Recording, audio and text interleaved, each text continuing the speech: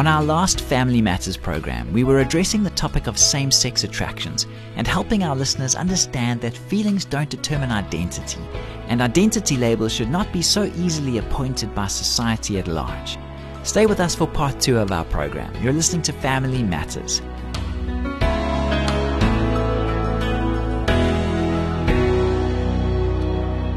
Hi, I'm Graham Schnell for Family Matters, where we offer practical advice from Focus on the Family. Last time we began answering and guiding the young man who wrote to us with this question. He asks, does it mean I'm gay if I'm attracted to someone of the same sex? There have been times where I've experienced strong emotional connections with individuals of my own gender. On occasion, I've even felt myself physically drawn to them. I'm confused and don't know what to think of this. Can you help me? Getting back to our suggestions for your situation, we'd like you to keep in mind that you don't have to face the struggle alone. When people are in the grip of habitual behaviors or trying to back away from entanglements, they usually need relationship, help, grace, and accountability from safe and healthy people. As you go about this, look for people who aren't quick to label you gay or merely push politically correct answers at you.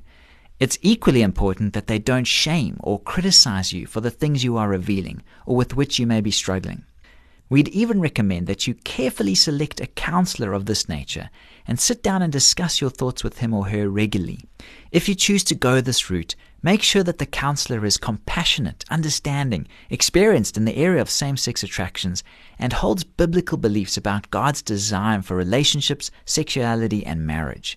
As you move through this process, we'd advise you to look closely at your life, your identity, and your sexuality in terms of 4 categories. Firstly, values. Decide what is most important to you. What is the guiding pollster of your life? Think about your personal belief system and faith commitment. Do you consider yourself a Christian? If you do, you'll want to examine your faith convictions with great care and to give them priority over every other consideration. Secondly, behavior. We understand that feelings are difficult, if not impossible, to control. They can blindside you and take you by surprise. Fortunately, the same thing can't be said about actions. There is such a thing as self-control, and it is possible to subject your behavior to your will, regardless of what your emotions are saying. It takes discipline, determination, and a community of support, but it can be accomplished with the help of the Holy Spirit and others. Thirdly, attractions. Sexual attraction is a complex subject. The origins of sexual feelings often lie deeply hidden within the individual psyche.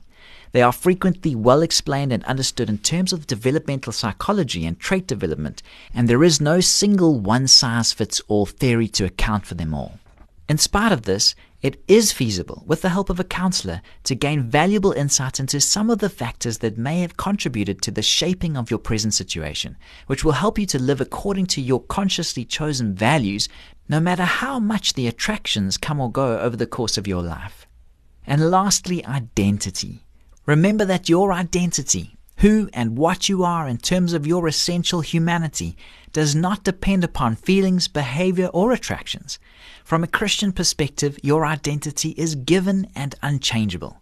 According to the Bible, you are a person, male or female, created in the image of God. Obviously, you are free to accept or reject this idea as you see fit.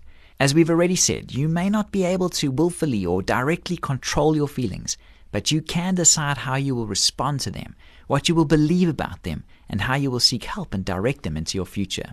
If you'd like to speak to a counselor, please call 031-716-3300 or log on to safamily.co.za and click on the counseling link. Our counselors can also refer you to a professional therapist in your area. While you're online, you may be interested in the book, What Does the Bible Really Teach About Homosexuality? Find it at safamily.co.za. We truly hope that the last 2 programs have been helpful in your search for answers and understanding. This program was produced by Focus on the Family. I'm Graham Schnell, inviting you to join us again for the next edition of Family Matters.